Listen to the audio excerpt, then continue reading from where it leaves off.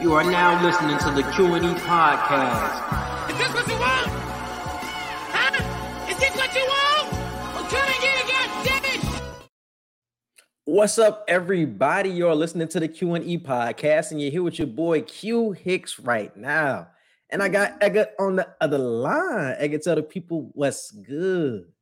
What's up, everybody? Welcome to another episode of the Q&E podcast. We got some good stuff coming for y'all, man. The NFL season is getting closer to an end as we had a wild card weekend. Had a lot of exciting games that we thought might have been blowouts and some disappointment as well with some teams that y'all know we gonna talk about, and I'll get on my soapbox about a little later. Yes, sir. If this is your first time listening to the Q&E podcast, we do have 5 segments. We have our sports segment, 2 Wild Wednesdays, social media wants to know, entertainment and current events, and Pass the Ox. So definitely stick with us throughout this whole episode. We diving into it's going to be an NFL heavy podcast. And if you are big into the sports betting world, definitely go to bovadasportsbook.com. First, we're going to start off with a super wild card weekend recap. Got to talk about the big games that happened in the NFL this week. Obviously, one of the biggest games was that Jags versus Chargers game. So many implications came from that game. Obviously, the Chargers were the heavy favorite going into it, even though they were on the road. Being up 27-0, everybody counted at the Jags, and then it felt like some magical shit, like Trevor Lawrence and the magic of him and Doug Peterson came back from 27 down to pull off such an historic comeback. Edgar, what was your biggest takeaway from such a huge collapse from the Chargers? My biggest takeaway was we got to look at the defense, man. Like, I understand Justin Herbert and the offense couldn't get any more touchdowns later into the game, but allowing such a huge comeback late in the game, we can't sleep on that, and we can't allow any excuses for that. I feel like as the defense, yes, you're looking at the offense like, okay, just get another field goal or, just run the clock as much as you can. But if you see that's not happening, you guys have put up such a stance in the first half. Where did all that energy go in the second half? So I'm looking at Brandon Staley kind of crazy because it's like, okay, this isn't a week where we're wondering how you guys can't score and then we're looking at you for messing up the offensive flow. This is your specialty, Brandon Staley. Like, how, as a defensive head coach and the main person in contact with the defensive coordinator, how can you guys let such a historic comeback happen? The ball was turned over 5 times, I think, by Jacksonville. Yes. And this is the first time that a team with a 5 turnover favor ended up losing the game in the playoffs. So it just didn't make sense. We really got to look at the defense for this. I know the offensive coordinator, I believe, and the quarterback coach were fired, but I'm looking at Brandon Staley like, how the hell is he unscathed from all of this? Yeah. See, the biggest takeaway I had was the Justin Herbert thing, because if you want to make your name in the playoffs, if you want to be a top 5 quarterback, because we want to have him in these conversations, we've always had him like talent-wise, he's a top 5, top 6 quarterback in the league. So you got to make your name in the playoffs. So we were really looking forward to what he was going to do. Obviously, his first playoff appearance, you're playing the Jags, you're the favorite. We're looking at you to show up big. In the first half, I don't even think he was that impressive in the first half. It was just the defense was creating so many turnovers that it was creating easy touchdowns for the offense, not a lot of long sustaining drives, but still you were up 27-0. I expected way more big plays from Justin Herbert, and we got none. I understand the criticism of the defense because giving up 30 points in the second half or 23 points in the second half, ridiculous, especially to that Jaguars offense where they don't have a lot of talent across the board. You can't do that. But Justin Herbert, you gotta do your thing, bro. You're supposed to be a top 5 quarterback. You have to make plays in those big moments, not getting the key first downs to continue drives, not getting those key 4th and 1s, not audibling to something other than a run play to get stopped with that Jaguars defense, audibling and having control of the offense. We just didn't see any of that. He was just going with the flow. It felt like no control, and he was just letting it all pass by. You know what I'm saying? I didn't see him getting angry on the sideline. I didn't see him being aggressive with his teammates. I understand that everybody has different leadership styles, but at some point when you see this lead slipping away, somebody has to be getting in the team's ass to say, okay, guys, let's stop this shit right now. Let's get a first down. Let's get the clock going so we can just run this clock out. Nobody, the coach, Justin Herbert, nobody on the defense stepped up to be a vocal leader in this moment. And we got the turnout that we did. Obviously, shout out to the Jags for pulling off this comeback because it was historic. A lot of credit to Trevor Lawrence, that defense, and to Evan Ingram. But that collapse by the Chargers, it told me more about the Chargers than it did the Jags. It honestly did. So, and like you said, shout out to Trevor Lawrence, having multiple interceptions in the first half of the game. Not just multiple, four interceptions in the first half.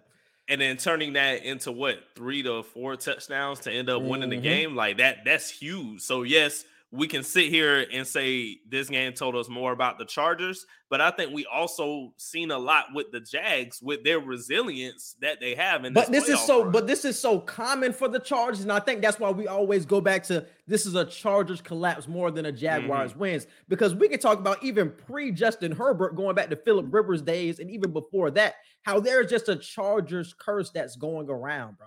And nobody knows what it is, whether it was just Phillip Rivers and how he couldn't get over the hump, whether it was the coaches that they had over the previous years. It's something in Los Angeles / San Diego that they cannot get over the hump. And even though they have some of the most talent in the league, they can't get it done. Like they still have some of the most talent. Even with Mike Williams not playing in this game, they still had Eckler. They still had Keenan Allen. They still had Josh Palmer. They still had so many weapons, I felt like. And that defense is loaded. You paying millions of dollars to that defense in Khalil Mack, Bosa, Derwin James, Asante Samuel. And you can't stop them? You can't stop the Jags, bro? Like I said, credit to Trevor Lawrence, but it's the Jags, and we see the weapons that those boys have over there. Even though it's Trevor Lawrence, it's his second year in the league and his first time ever in the playoffs. Shake that man up. Make him nervous. Y'all had him shook the whole first half. You know what I'm saying? Y'all had him shook the whole first half. But then he came back out and said, all right, the jitter's gone now. I can't possibly play any worse than that.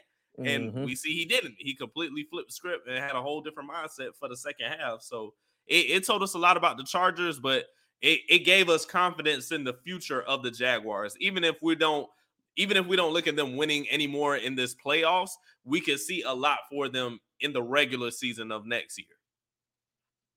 I made a 2 Wednesday earlier in the season, and I said that Trevor Lawrence would have more playoff success and would make it to an AFC Championship game before Justin Herbert, because I think that was after they ended up beating LA in the regular season. And I think that's still going to come to fruition. It's just something about the Chargers. No matter who they fire, no matter who their coach is, it's just a Chargers curse at this point, bro. And all of the pieces that they're accumulating in Jacksonville is going to build a winning culture and a winning franchise. Doug Peterson is the right coach. Trevor Lawrence, you see how he bounced back from 4 interceptions to pull off the big W. They're obviously going to continue to gain more talent and offensive weapons. This team can really go nowhere but up. And they're already in the divisional round of the playoffs. They are over-exceeded expectations, bro. So they're already ahead of schedule. No matter what happens this weekend, shout out to the Jags, bro. Definitely ahead of schedule, bro. Definitely ahead. Moving on to another game that was big. It was the Giants versus Vikings game. And definitely salute to Daniel Jones, because he was a topic last week when we were talking about this game on. He was going to be the key component and why the Giants could potentially win that Vikings game. And he was. 70 yards on the ground, 300 yards of passing. Such a big overall performance from him, especially going into the game. It was so many questions on if he was ready for this big of a moment. And he stepped up to the plate and exceeded expectations. Yeah, and I know a lot of people are knocking the Vikings defense, saying, well, the Vikings defense has been trash like majority of this year. Daniel Jones still had to rise to the occasion. He still had to get the job done. Daniel Jones is not a quarterback that we look at like, oh, yeah, he should be able to beat the Vikings. He should be able to throw for this many yards. If this was a different caliber of a quarterback, like let's say if this was Dak Prescott or something, then yeah, of course we expect play like that. But we didn't expect that. Even if we picked the Giants to win in an upset, we didn't think it would be because of Daniel Jones. We thought Daniel Jones would just be part of the winning. But the fact that he led that win, the fact that he played so phenomenal, that was astounding to me. And the 2 Wild Wednesday that I had last week of, who has a better chance of having a latter half of their career. And when I said Derek Carr, Daniel Jones, it wasn't hard for either of us to really say Daniel Jones, because we're seeing the best of him this entire season. I know he's been trash for the most part leading up to this, but again, this is why Brian Daboll needs to get they literally just need to mail him coach of the year at this point. They shouldn't even have a debate. There shouldn't even be participants. It has to be Brian Daboll, because turning a trash dumpster fire of Daniel Jones, who's tripping over himself when he's 20 yards ahead of people running to the end zone, to a quarterback that has a chance to even knock off the Philadelphia Eagles. They have a chance. I'm not saying they'll do it, but this ain't like they throwing a snowball into a fire at this point. It's like, nah, if the Eagles end up slipping, the Giants might get this dub. Mm-hmm. So we got to give Daniel Jones credit at this point. The Vikings, they let me the hell down. I gave up on the Vikings. But did we not predict this? Because I couldn't even be surprised watching it happen. You kept predicting it. I kept trying to have hope. But Captain Kirk let me down again. Because it's like I seen it transpire, and it's like I felt like nobody was really surprised though. Even with the season that the Vikings had going 13-4 or 12-5, whatever they finished off the season as, it was like everybody was still predicting like, oh, they're still not going to have the run that they should have with this amount of talent on their team. The defense had a lot of holes, and there was so many questions that always returned, or if Kirk Cousins could step up to the plate, and he just couldn't in the last minute. Like, what the fuck was that last play on 4th down? The nigga throws a 3-yard pass on 4th and 7? Those are the type of plays from Kirk where it's like, bro, what are you even thinking, bro? So that's why we always go back, and nobody can truly believe in the Vikings, bro. It's because of that quarterback position. Obviously, the Giants did a tremendous job of shutting down Jefferson. He really didn't do anything in that second half. Couldn't really get going. Like, the whole offense was really pretty much kept in check for the most part. So definitely salute to that Giants defense. But Daniel Jones, Saquon Barkley, and those wide receivers that they have, those no-name wide receivers, made some huge plays once again, bro. And that's why I said last week, the fact that Daniel Jones has been leading this group the whole season, when you can't name a wide receiver on his team, is tremendous, bro. Yes, give credit to Daboll for putting it all together, but I give more credit to Daniel Jones, bro. His progression over this past season. Him not turning the ball over has obviously been one huge improvement for him. Because last year he was a turnover machine, and he's only turned over the ball like 8-9 times this year, like fumbles and interceptions total. And he doesn't even have that many touchdowns this season. So we see there is a balance between him and Saquon Barkley with how this offense officiates itself. So the fact that he doesn't have to have mind-boggling stats to still have an effective game, like the game he just had against the Vikings, that's probably the best game he's had of his career. And it probably didn't even take him playing like that to beat the Vikings. It was just the fact that, hey, that defense is weak enough to where even Daniel Jones could have a big day. But I say all that to say the points we were making last week of Daniel Jones could have an Eli Manning type of run. I'm not saying the man going to get multiple Super Bowls, but the fact of being a consistent winning quarterback, that's what I meant when I was saying that. Like, now Super Bowls, that remains to be seen. Like, even Eli Manning was a step above Daniel Jones. But I'm saying we compared those two last week, and they have similar games for sure. They're not going to be great in the regular season, middle of the pack QBs in the regular season, but in the playoff moments, they rise to the level. We've seen in one game. It's only a one-game sample size, so we can't say he's going to have an Eli Manning career based off one game. But his first game in the playoffs, he does that.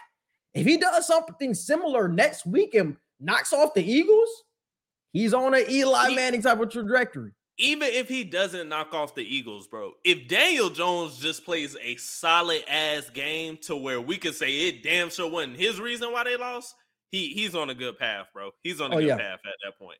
And the Eagles, not the Eagles, but the Giants strongly have to just consider keeping him as the quarterback. They have to keep him at this point. They have to keep him at this point. And moving on to the next game, we had a couple of games that we were not expected to be close that were super close. Ravens versus Bengals and Miami versus the Bills.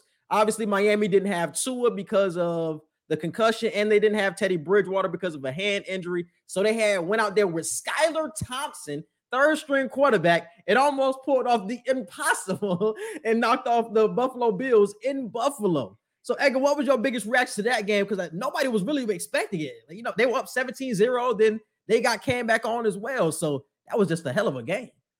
So I'll talk about Miami first before I talk about Buffalo. Honestly, Miami could have, and I'll damn near say they should have won that game.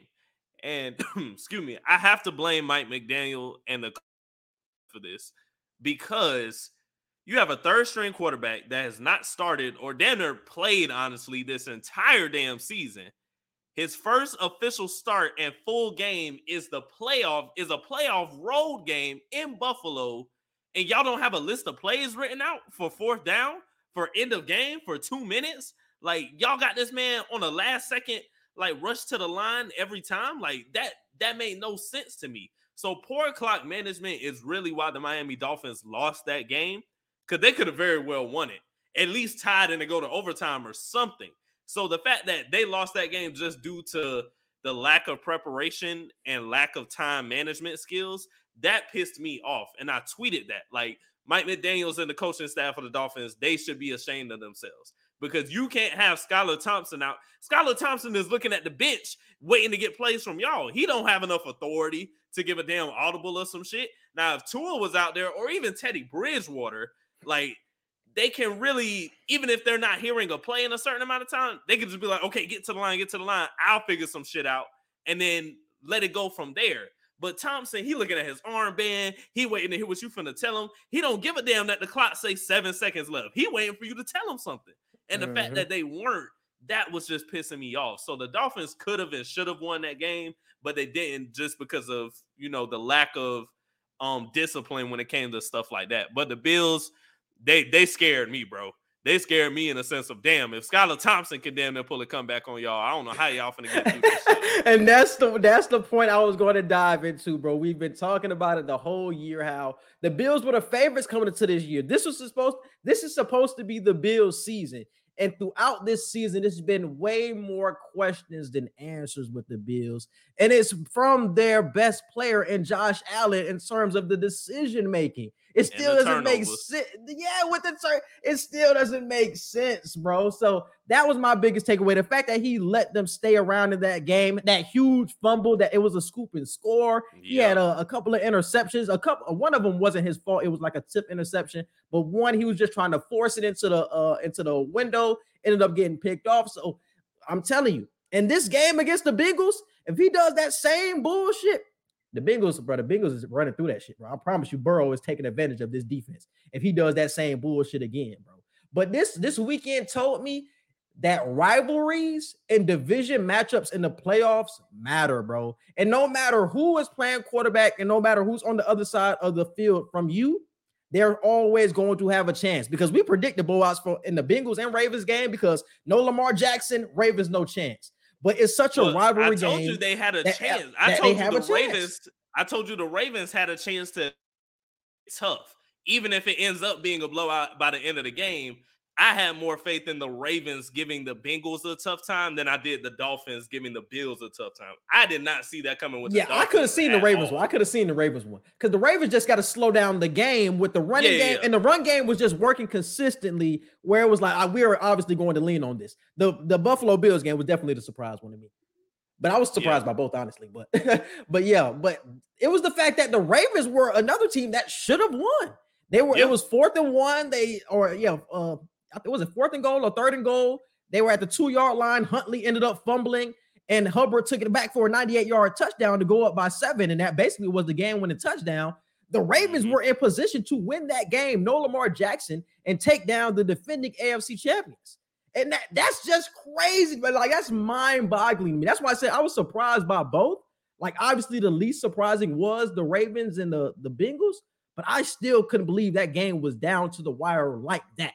I mean, Joe Burrow barely had the ball in his hands. The Ravens controlled everything on the field for this game, but it was that one crucial turnover that just knocked them out of it, and they couldn't recover. They didn't have the quarterback to really lead them back in it. They still had a chance toward the end, but it was basically over. It was basically over when that fumble happened. And not only are these division rivals for both of these games, this is the 3rd time these teams are playing each other this season. Now, it's different if these were teams that only played each other once during the regular. and then they so happen to play each other again in the playoffs. But no, these teams already play each other twice. And with the Bengals and the Ravens, another reason why I said that game could be a lot more entertaining is because they literally just played the week before. They played each other the 18th week of the season, and then literally the next week for the wild card, they played again. So that's why I thought the game for the Bengals would be a lot more up in the air, even if they do pull it out in the end, just because of the fact that this team knows you so well, and they just played you last week. Y'all only had 6 to 7 days to, try to make up something new to you, and you did it. And and John Harbaugh read y'all like a book for majority of the game.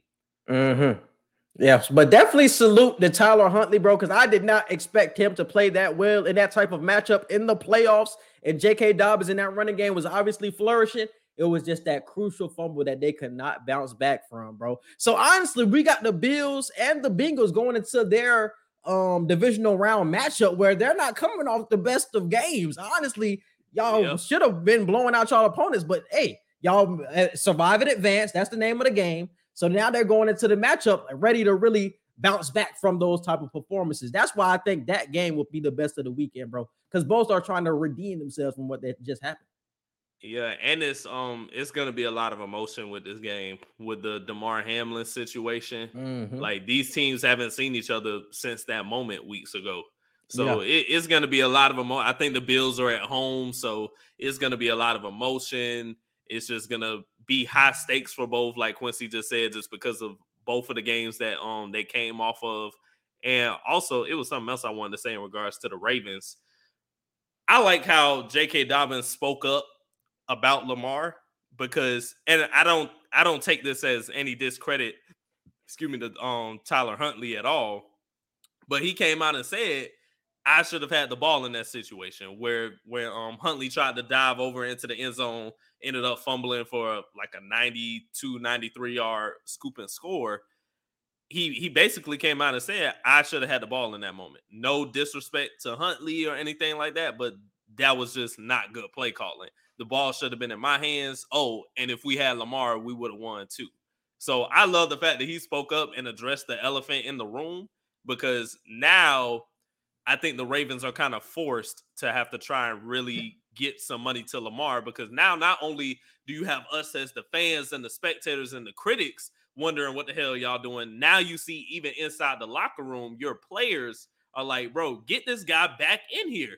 This is a playoff game that we could have won. We almost won with Huntley. Exactly. So I know we would have won if the main man was here. So. And you see how none of the players spoke out against Lamar in terms of his decision to not play. Exactly. And this is what I was bringing up last week of people want to see you get your money before this winning shit. Even though we all play to win a Super Bowl, we all want to make the most amount of money possible to feed our families. That's what everybody in the league is obviously have a common goal of that. So nobody spoke out against him of not playing. First guy. Lamar is a team first guy. Now it'd be different if he was on some, I'm a loner, like I'm only worried about me type stuff, but he's not. Lamar has always been about the team. He's played hurt before. Like he played this whole season before getting hurt with no real answer on what his contract was going to be. Exactly. So the fact that the team knows him as a person, that they're like, hey, he really committed to us and he really wants to be out here with us, but he doesn't want to do it if he's not healthy, and he doesn't want to do it if he's not getting the money he deserves. So as his teammates, we fully support that. So I totally agree. And I think that's a big lesson for anybody else moving forward. It's like, you get your money first. That should always be the number one priority. No matter what sport you're playing, the payment is the number one option. That team shit comes after. Because like I said, everybody wants to feed their family with this game. And moving forward to the next couple of games were definitely blowouts, bro. We had the Bucks versus the Cowboys game, was a slanderous game. And then we had the Seahawks versus the 49ers. It started off pretty close. Seahawks tried to keep it close, and then the 49ers started to break loose toward the end.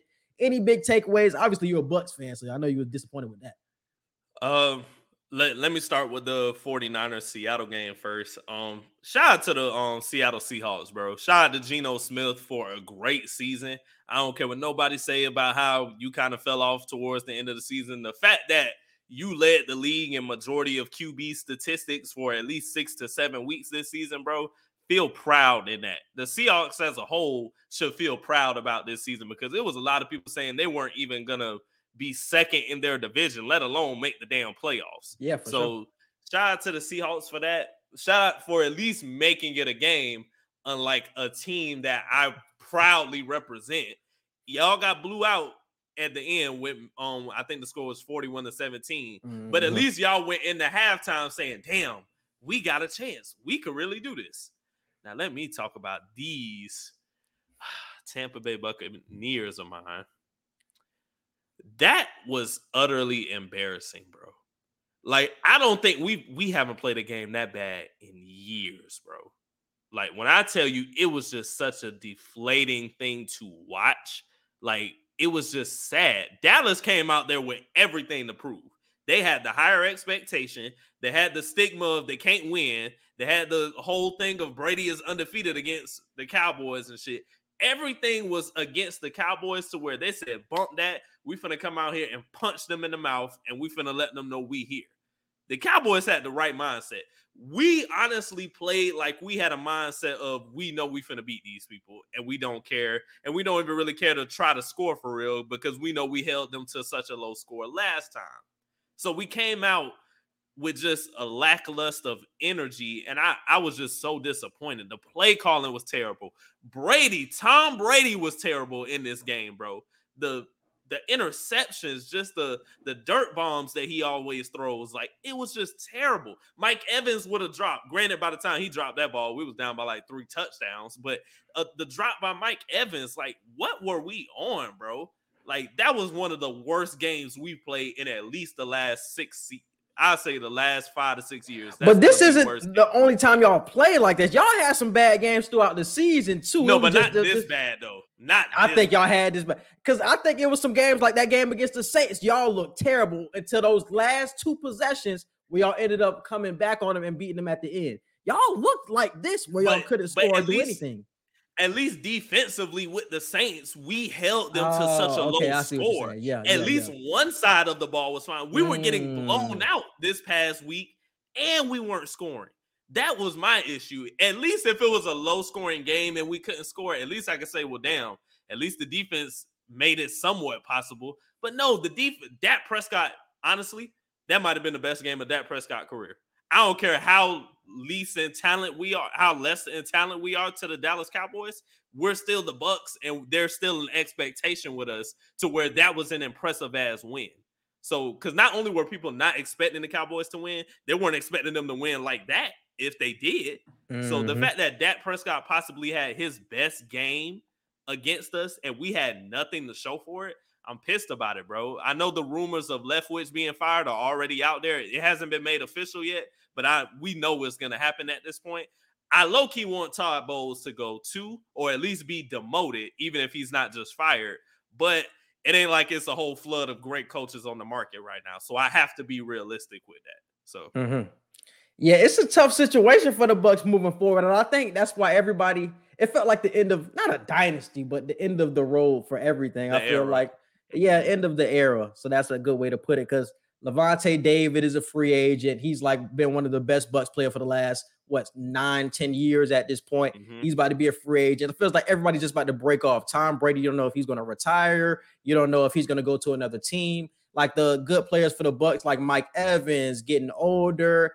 You still got a young secondary, but it just felt like an end of an era type of game where it's like, damn, this is it in terms of like the championship Buccaneers, bro. So it was definitely a tough game to watch for my people. My mom is still trying to get over the game, her being a Buck fan and all, but it was just a tough game. It was embarrassing, bro. But it's something that we've seen throughout the season with like the offense not getting going. But I was not expecting the Cowboys offense to look so automatic and so on point, especially with what we seen the week before against the Commanders, where they couldn't get shit going.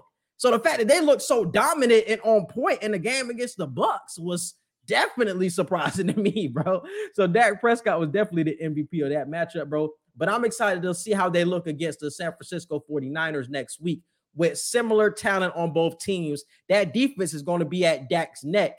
It's more questions. Even though Dak answered questions with this game, he's going to have to step up to another level to get over the hump with the San Francisco 49ers. So it's nothing but good matchups. Especially after folding to them last year. So yeah. But this is the thing with that, bro, because I'll say we talk so much shit about that in terms of like, oh, was he worth the money? Oh, everybody say, oh, was he worth the money? Damn, he shouldn't be getting that kind of money. He has a huge win like that, right? So that you would think the doubters kind of quiet down after that type of win. But even I start to feel like even more questions are starting to be asked about that because now the expectation is, oh, now you have to play against the Niners. But he just beat the Bucks. He beat a team that he's never beaten before. Lights out. Yeah. You know what I'm saying? So like, why is he not getting credit for that game? Even though, yes, you want to beat the San Francisco 49ers. They're the underdogs in that matchup, though. So why do we have more questions about Dak, even though he just got a win that a lot of people weren't expecting for him to get, even though he had a better team? Narrative. That's what I'm saying. Bro.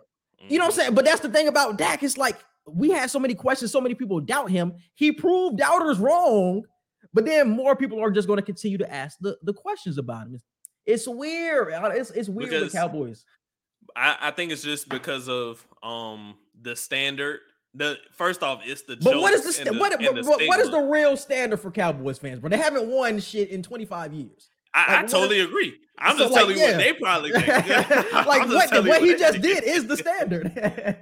Because I think this year, and like I said before, like the last couple, they've treated this like Super Bowl or bust, but I think really this year is Super Bowl or bust. Like you as a Cowboys fan, you can't walk away from this season with anything less than at least a Super Bowl appearance and say that this was a good season, bro. You just can't. You can't walk away with anything less than a Super Bowl appearance and be happy. So I think it's the standard that they're holding themselves to. And I think it's just the stigma that the Cowboys and Dak have placed upon themselves. He played lights out. So as somebody who said Dak didn't deserve, and up until that game, I still didn't think he deserved the money that he's getting. He at least proved me wrong for that game. Now, yes, can he do it again? That, of course, that is a question we have to ask, but let's not act like what just happened didn't happen. That's what I'm saying. Like, let's give him his credit because I feel like even next year and years moving forward, everybody's going to forget this type of performance, like he hasn't shown himself to be good in the playoffs. Because if he would have laid an egg, they'll be talking that's about what it I'm saying. Niggas would have been digging in his shit. But no, he won, but we barely hear shit. We hear more questions now when he went up a level. I don't know. It's weird.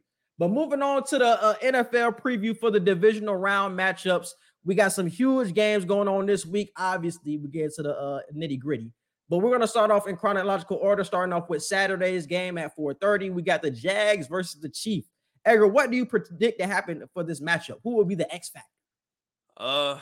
Who will be the X factor?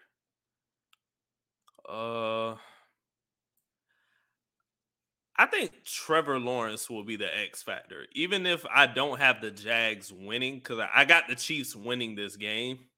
And I think they'll win pretty handedly. If the Jags even want to be competitive in this, Trevor Lawrence has to have a full game. He has to come out the gate like how he was in that second half of that Chargers game.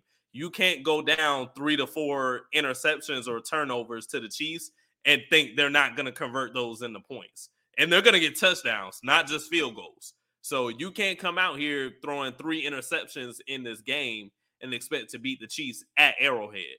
So I think Trevor Lawrence has to be the X factor. He cannot turn the ball over. Then maybe 1 interception. And if he can find a way to not get one, please do so. So I think Trevor Lawrence will be the X factor, although I still have the Chiefs winning. The only way I truly believe the Jags win is they have to go run heavy, bro.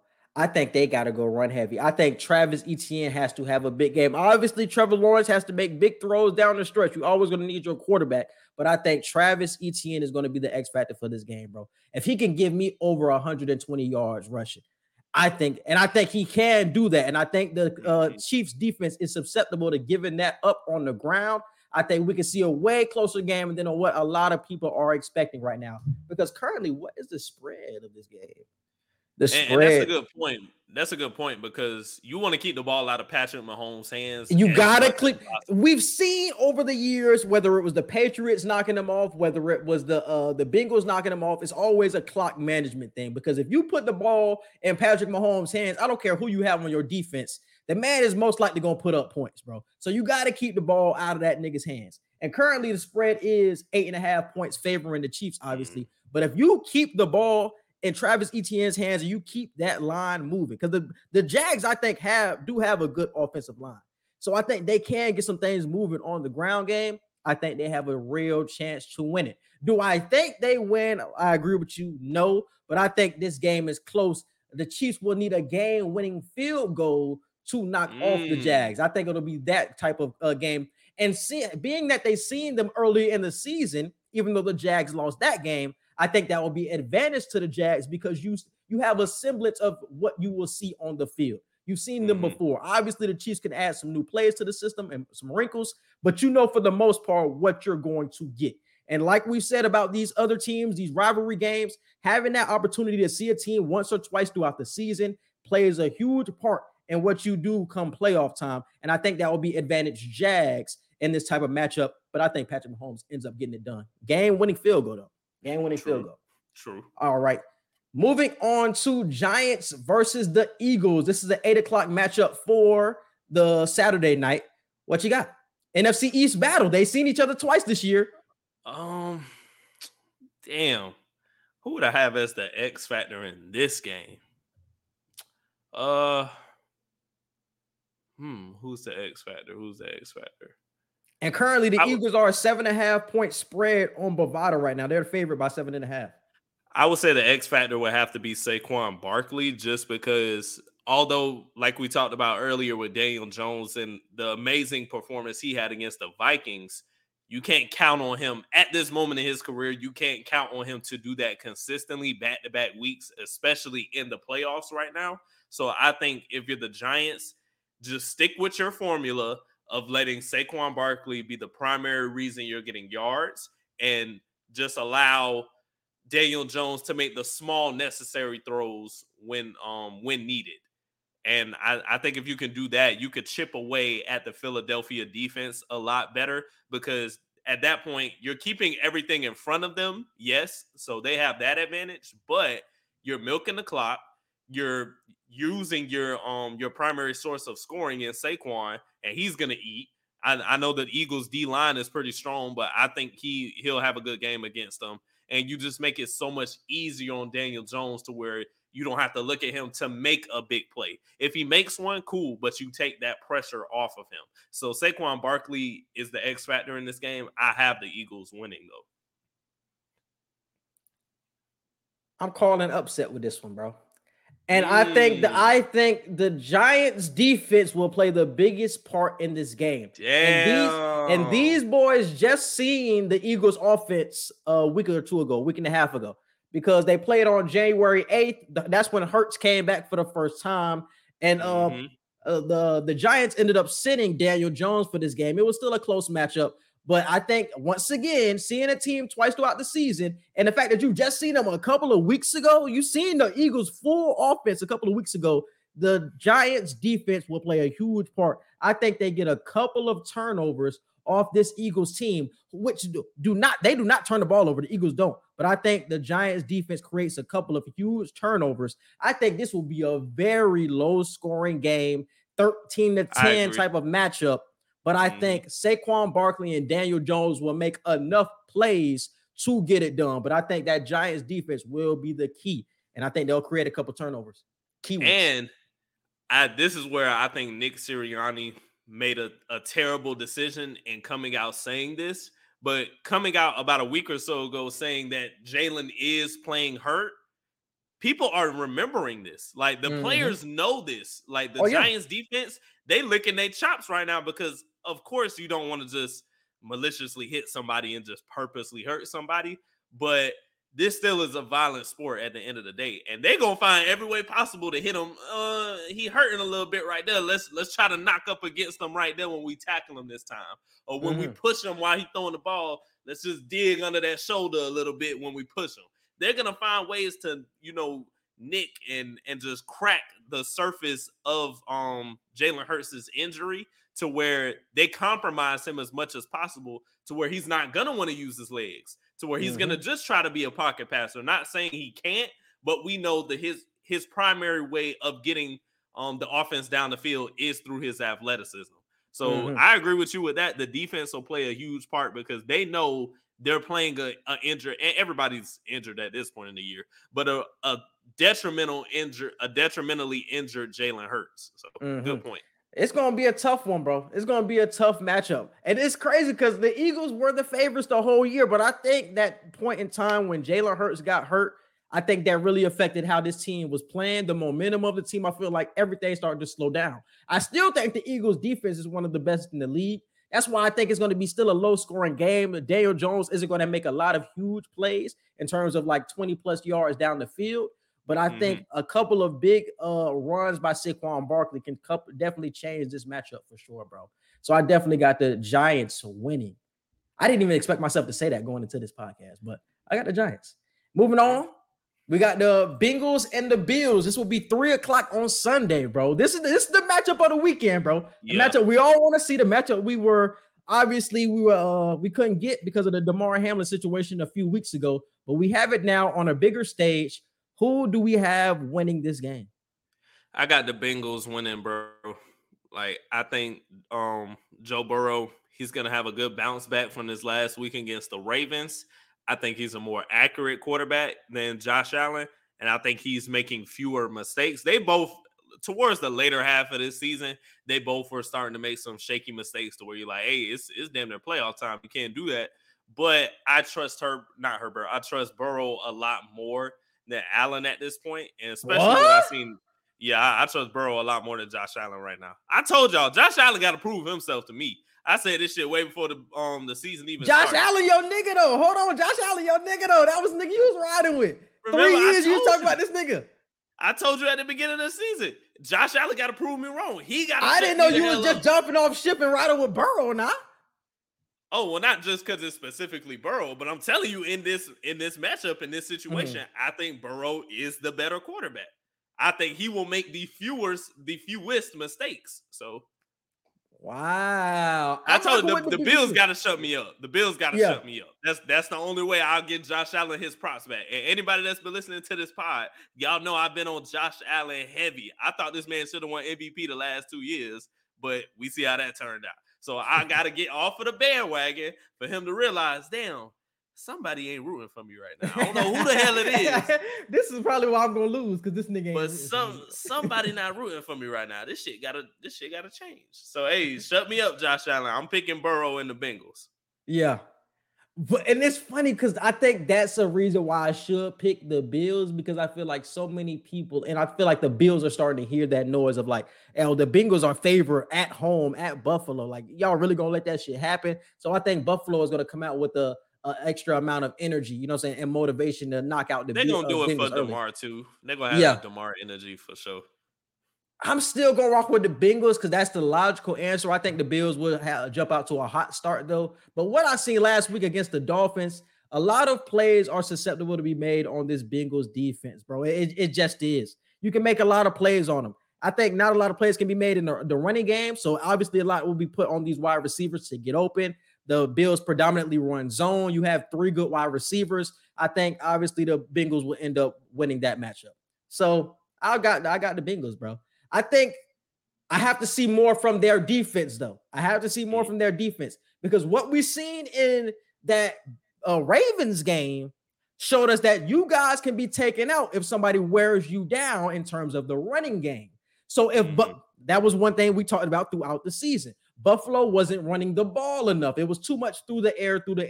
I don't think you're going to get a lot of stuff on the Bengals through the air. But if you run at Cincinnati, I think there will be holes that will be open. But will Buffalo take advantage? Will they be wise enough to take advantage? Or would they put it all on Josh Allen? Well, I'm not sure. Is Eli Apple still hurt? No, Apple's still playing. Apple's still playing? Oh, okay. But you know they're going to have somebody over the top of Apple. And they're not going to let Apple run one-on-one. Yeah. Yeah, so that was my only thing. As long as the secondary is straight for the Bengals, I think even with a good running game, if the Bills come with one, I think they can still stand up defensively to the Bills. Stephon Diggs' name hasn't been ringing out a lot lately. I know this last game against the Dolphins, he went crazy, but just over the last stretch of games, he just hasn't been too loud with his stats. So if they can find a way to neutralize him, I think they have a good chance of winning pretty soundly.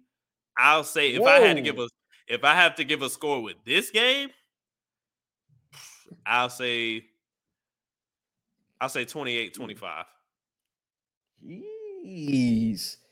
And the Bengals are not the Bengals, but the Bills are currently a 5-point favorite on Bovada right now, obviously at home. So the 5-point favorite. I think it is going to be close, bro. I would say 24-28, something like that. 24-28. The Bengals have the 4 touchdowns. But like I said, I feel like if Buffalo really wants to win this game, bro, you have to put the ball in James Cook's hands and let him work out of the backfield. I think the Bengals are susceptible to giving up the big play in the run game. We've seen it. If you wear them down, you can get them. You can beat them. But will they take advantage? Will Buffalo take advantage? Got to see. And then the last game of the weekend is the Niners versus the Cowboys. Obviously, this is a game that we just talked about with Dak Prescott. Many people are asking even more questions now because he's at a higher level against a better team in the San Francisco 49ers. But then on the other side of the ball, you have Brock Purdy, somebody who's not used to this moment. He won last week, but you play an even better team than Seattle with this Cowboys defense. So who do you have with this matchup? I got the Niners. I think they're going to win this. It's going to be this might be the toughest game of this weekend. The X factor for this game, I'll say Deebo Samuels. We know what he can do. We know the type of electric boost that he gives this Niners offense. But I think to make it a lot simpler on Brock Purdy, yes, facing a elevated team from the Seahawks now in the Cowboys, I think you got to make it. You have to make each play so explosive for him. And when I say explosive, I don't mean huge yards. I'm just saying you got to expand the playbook and come up with every trick you can. Because this Dallas defense, they just showed they for real when they played the Buccaneers this past week. So in order for Brock Purdy to really be effective, I think they got to pull out whatever trick plays they can. Have Deebo, run across the line of scrimmage, motioning. Have him running every route in the route tree if you can. Have him going through the slot. But can you truly say that even though the Cowboys won last week, it's still like a Jekyll and Hyde type of feel with the Cowboys? Because we've seen this throughout the season of, damn, they can look really good one week, then the next week they're not the same team. Do you think consistently the Cowboys will be the same team that they were last week? Or will it be a drop-off against a better team?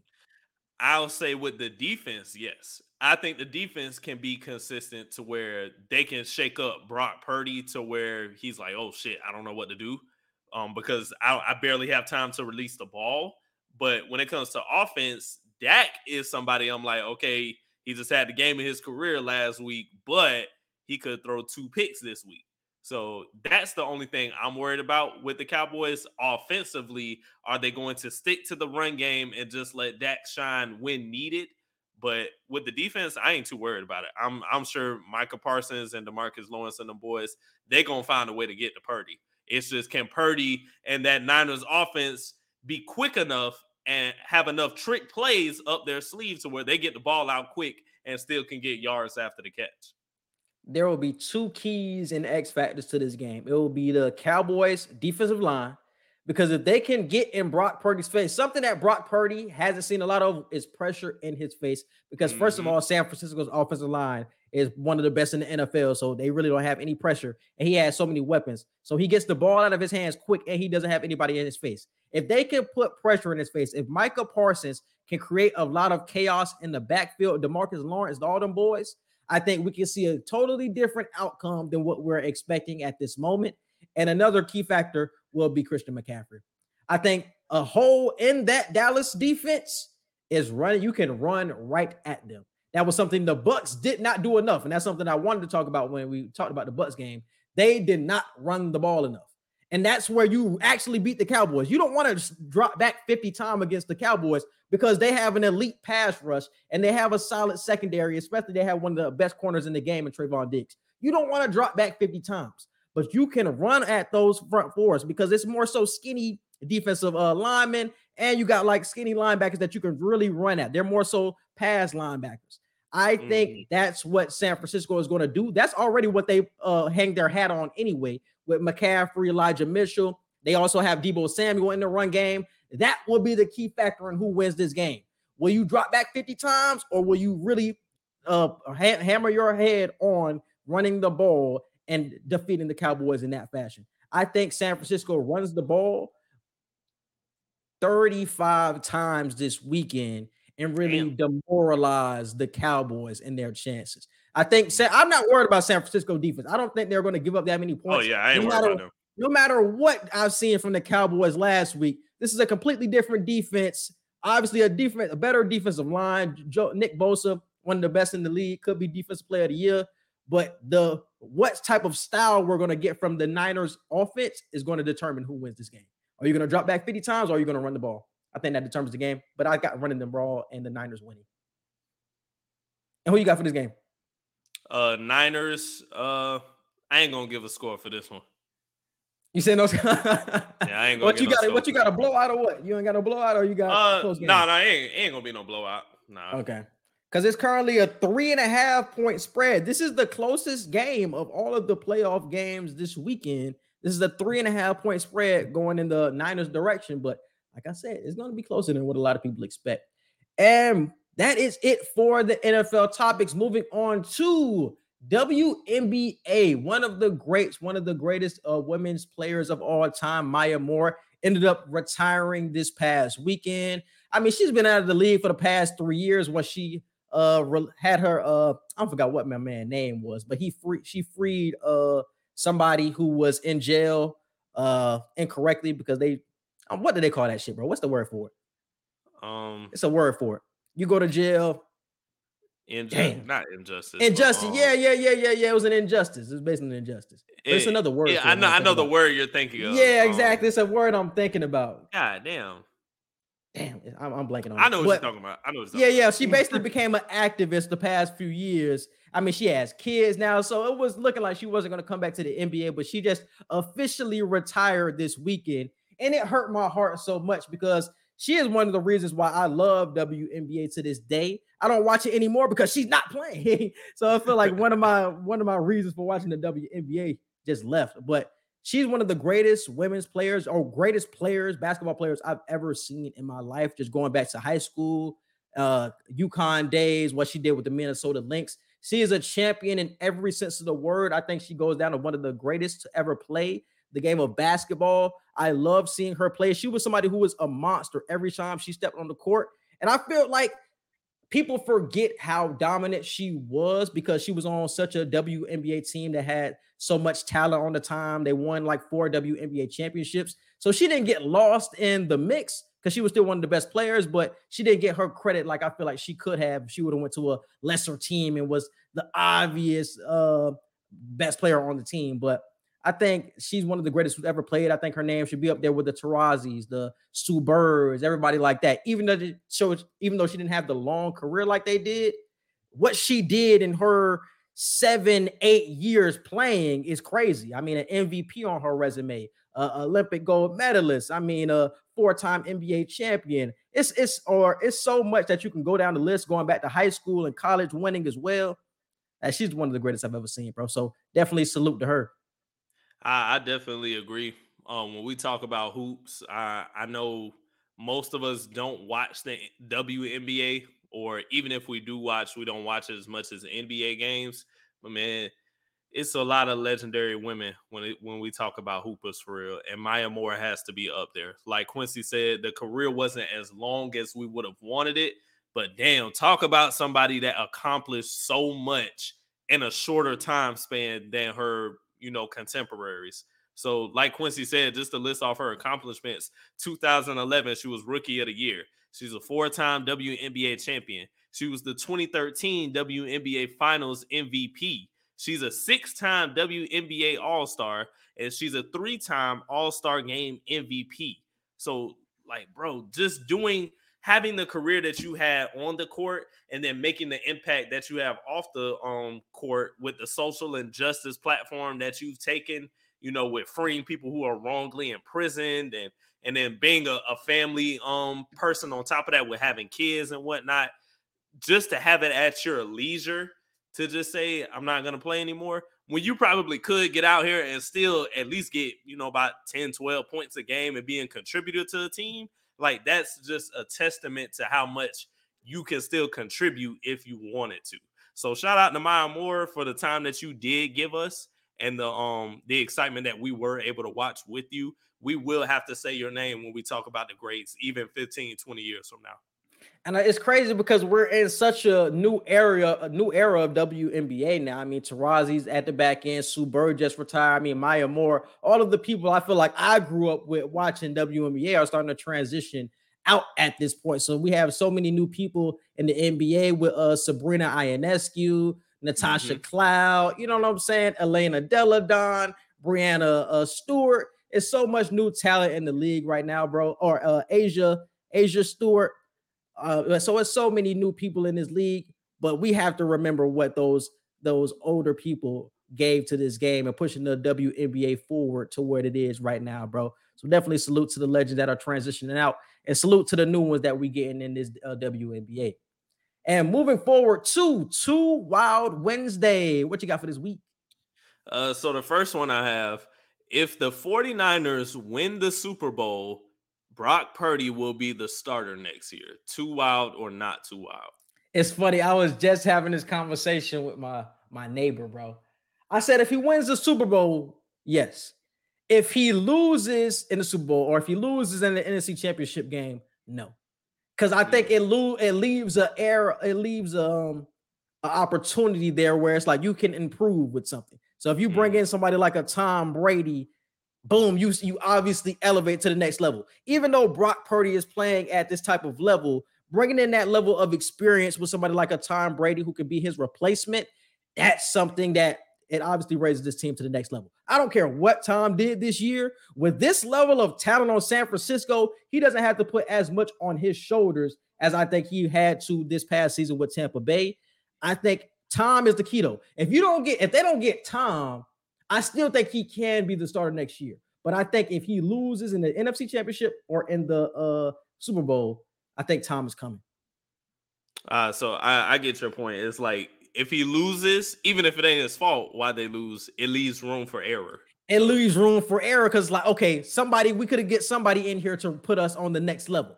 Because he's still a 7th round pick at the end of the day. So even though he's exceeding expectation at this point, it's always going to be a certain ceiling where, okay, you're not going to be one of the best quarterbacks in the league.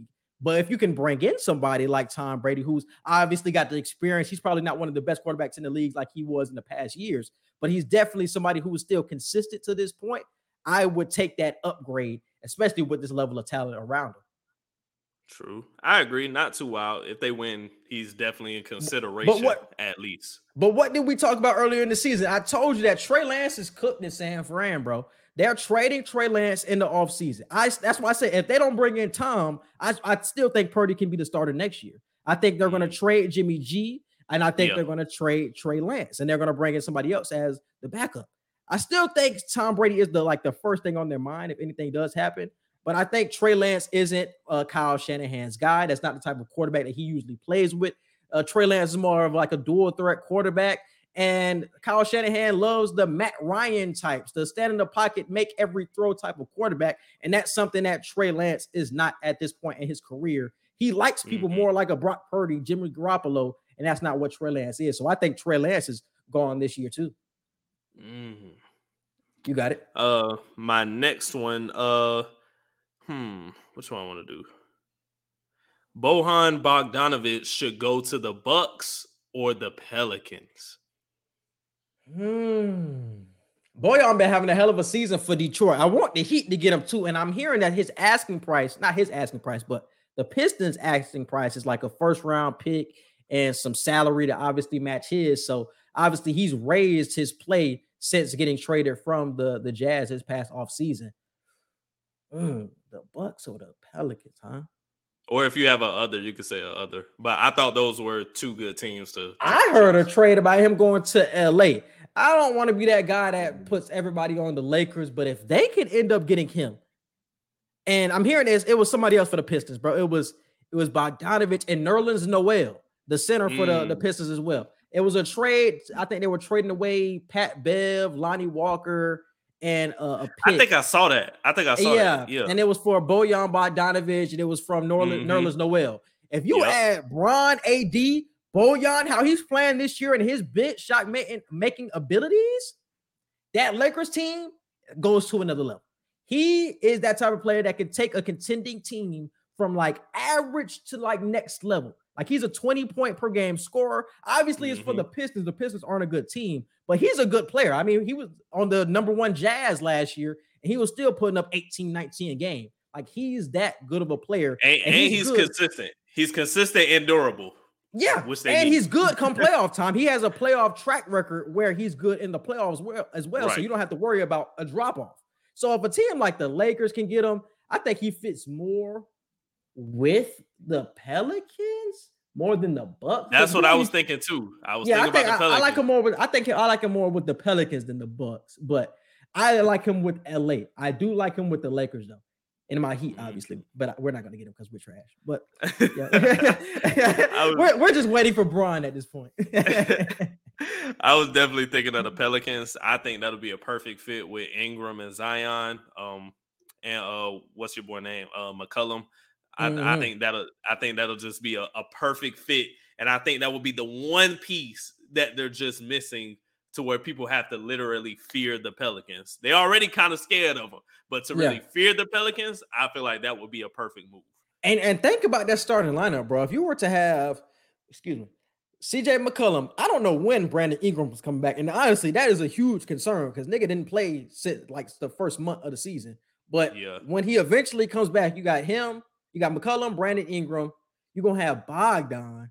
You're gonna have Zion, and you're gonna have like Valanciunas probably, or you could put Zion as a small ball 5. Start Herb Jones, who's your best defender, and then go Bojan, BI, and McCollum. Like that's a crazy ass team. Offensively, that team is crazy, bro. Offensively, that team is crazy. And they got dogs on defense. So if you want to switch out that offensive talent and go with defense, you can put in Jose Alvarado. You can put in Trey Murphy. You can put in Herb Jones, where even when we're getting gashed offensively because McCollum and Zion are not good defenders, we have defenders on this team to plug in those type of holes. So that team will be scary if they were to somehow get him, bro. I think Alvarado, bro, he's a more efficient Pat Bev. He's a way better offensive player, too. He's a way better offensive player. Exactly. That's what I'm saying. He's a lot more efficient. He gets on everyone's nerves like a Pat Bev, but he can also score. So it's not like, hey, Pat Bev just out here aggravating everybody, and it's like, outside of defense, what are you doing for real other than getting in the way? Yeah. The Pelicans, I still like the Pelicans, bro, but I can say all this, but it's still that team and the Golden State Warriors where it's like, it's gonna be the so it's like you can add all this talent, but you still got to go through Golden State, bro. I think because currently, where is Golden State? I think they're currently 6th in the Western Conference. They moved up over this past week, so like I said, it's so jumbled in the Western Conference, so you can move up the rankings pretty easily. They're currently 6th, and they're only so they're 4 games back of the Pelicans, but they're 1.5 games back from the Mavericks, who are in 5th place. So they're back in 6th position. They were out of the playoff race for a long period of time, but the Warriors are back, man. They're looming once again. Once again, they're looming. My next one, the Buccaneers should make a move for Justin Fields. Too wild or not too wild? Who told you this? Where did you get this report from, bro? Where did you get this? I feel like somebody told you this and you talked about this with somebody. Because I know what you just thought about, like, you just gonna grab the best player off a team and say, yeah, let's bring him here. It's no way you thought about this. I did. I promise to God. Too wild, man. Wow. How's that too wild? How's that too wild?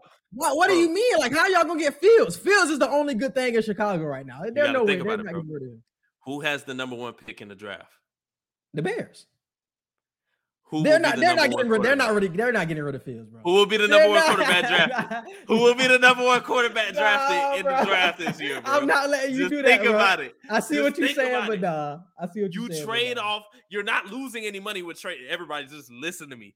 Everybody, if you trade off Justin Fields, you're not losing any money. He's still on his rookie contract. He has 2 years left. So if on the Bucks end, you're like, damn, we ain't even really got to pay him much. And then if you're the Bears, we ain't really losing shit. And we got the number one pick anyway. We can get Bryce Young, who is damn near the same as Justin Fields. Justin Fields is just a little bit taller and a little bit bulkier. That's it. If you're the Bears, you're not losing in this situation. You're not going to do anything else with your other picks. You might as well just get another franchise quarterback. And you can get more picks from the Bucks. Come on, bro. It could work, bro. Nobody has thought of this shit yet. It could work. This is what's going to happen, bro. The Bears are not taking Bryce Young number one. I don't even think they're going to end up picking number one. I think they're going to trade back with the Colts. I think the Colts are going to trade up to number one and get either Stroud or Bryce Young. And they're going to get a king's ransom of picks from the Colts. And they're going to stick with Justin Fields. And they're going to just add to the draft capital that they have. Why not get our picks? They're good. They're good. They're good with Justin Fields, bro. I see where you're going with that because I've been hearing that a little bit. Like, if you're not fully in on Justin Fields, like, okay, you do have this option right here of being the number one pick. Like, if you're not fully in on Fields, but I think they're fully in on Fields after this past season. If that nigga played trash this year, I would have understood, but he played pretty good. I just want everybody to realize I said this first. If you see any report about Tampa Bay going after Justin Fields, you got to be like, damn, that nigga Edgar did just say that, dude. That's all I'm saying. It ain't crazy when you really think about it. It ain't crazy. And the thing about the Bucks, and obviously we talked about it being the end of the era, like where do the Bucks go from here, truthfully? Because now you just saying anybody, like let's go ahead and get Fields, but they have no backup plan. I know you like Trask, but I like it's Trask. nothing else. Hey, we don't have enough money for Lamar. I personally don't want Aaron Rodgers. And he has too much money tied with Green Bay. Green Bay is not going to let him walk out the door. That's too much money to let him walk out.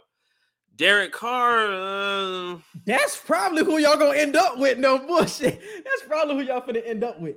I wouldn't be mad at Derek Carr, but it's like we could have did so much better. But I'll be grateful. I'll be grateful if Derek Carr comes. But I'm in on Trask, bro. The Justin Fields idea, when I was just thinking about it and scrolling through the possibilities, Justin Fields just screamed out to me because I'm like, damn, that shit could work. But I'm in on Trask. Kyle Trask, number 2. I got my jersey already. Let's give him a try, bro. Let's just do it. Because we're already damn near in a rebuild anyway. I don't think Tom Brady is coming back. Even though it's been reports that the Bucks want Brady to come back, I don't think we've proved to Brady that we deserve him to come back. But I'm grateful, and I'm sure the Bucks are grateful for the time in the Super Bowl ring that he did give us. But hey, we in a rebuild now at this point. I'm comfortable with saying that as a fan. So we got our Super Bowl recently. Okay, now it's time to build up a young core to mix in with some of the vets that we have. Because like Quincy said earlier, it's some vets that I would not be surprised end up walking after this season. So let's just do what it do. If we can't make a big name come over here quarterback-wise, I say let's just go with Trask. He's been sitting behind Brady for, 2, almost 3 seasons now. So let's see what he can do in a full regular season at this point. We drafted him for a reason. So. You know who y'all might end up with, bro? Who? Anthony Richardson. Y'all might end up with Anthony Richardson as, don't y'all have a first round pick? Don't y'all might hey, no. You know I'm not an Anthony Richardson. Why would you jinx us like this? Why would you do that? I don't want another Florida QB room. I keep seeing his name pop up in first round talks, and y'all might be the team that takes him. I don't know why he's in first round talks, bro. I don't know why. Y'all might take Anthony Richardson at the end of the day. Hometown kid, stays in Florida. That's a good story. Definitely a good story. If we end up with another Florida quarterback room, I'm going to be pissed. It's going to make me That's so hilarious, upset. bro. It wouldn't even make sense to draft Richardson because we don't even know what we got with Trask yet. That's what I'm saying, bro. If we don't make a free agent move or a trade. That's why I said it's mostly going to be free agent. Yeah. For a big name quarterback, I think we should just go with what we got. Just go with Trask. I do not want what's his face out there on the goddamn field. I'm tired of it. He need to go on and retire just like Brady. I just want Trask. That's the only person I want to trust. Yes, Blaine Gabbert. Yeah. Yeah, I think the Bucs go to the veteran quarterback option. Either Garoppolo or Derek Carr coming this week or next season. True. And my last one, the Grizzlies should be the favorites in the West for the NBA Finals. Over this last 10-game stretch, the Grizzlies are 10-0. They've been beating pretty good teams, and they've been looking solid defensively, too. And Ja, I told y'all before the season started, that's my MVP. That boy making posters of everybody right now. And he's staying healthy. So I'm like, come on now. I know Denver is the number 1 seed, but if you don't just Memphis number one. Memphis number 1. Memphis number 1 now. I thought Denver was still number 1. Okay, but hey, that proves my point even more. I know Denver is the team, though, that everybody been saying, hey, that looks like the team that can do it this year. I'm telling y'all, the Grizzlies are here, bro. I'm telling y'all right now before the playoffs get here, don't be surprised if the Grizzlies is where everybody got to go through to get to the chip, bro. That's all I'm saying. Is that I'm gonna say something that's very unpopular, bro. I would say too wild because I once again I have to go back to that other team in San Francisco about the Warriors. You still got to go through the Warriors, so I don't think so. I don't think they're the favorite, but I think they're going to be there at the end of the day. But one thing about the Memphis Grizzlies, if they want to get past the Warriors, this is going to be some really unpopular shit. I promise to God it is. Ja cannot be the best player. It has to be Desmond Bane. Desmond Bane has more success that translates to winning against the Warriors. And just think about which I could just give up the example of last year. When Ja got hurt, even though Ja can put up numbers against the Warriors, it doesn't translate to winning. But when Ja got hurt and they ended up winning game 5 without him, it was because Desmond Bane and the team came together because defensively they had nobody to pick on. And Desmond Bane's improvement this season and his overall playmaking and scoring ability, he's not just a three-point shooter. He can create off the dribble. I think Desmond Bane has to be like a 1B2 Ja in that type of situation if they see the Warriors again in the playoffs. It can't be Ja clearly number 1 and it's the rest of the crew. It has to be Desmond Bane clearly, whether he's number one, or he's right there with Ja. They have to have 2 true compliments to beat the Warriors. You're not just going to beat the Warriors with Ja. I don't think that will ever be the recipe to winning with just Ja and everybody else. Somebody else has to step up. And I think Desmond Bane, with how he's improved this season, Desmond Bane will be that player.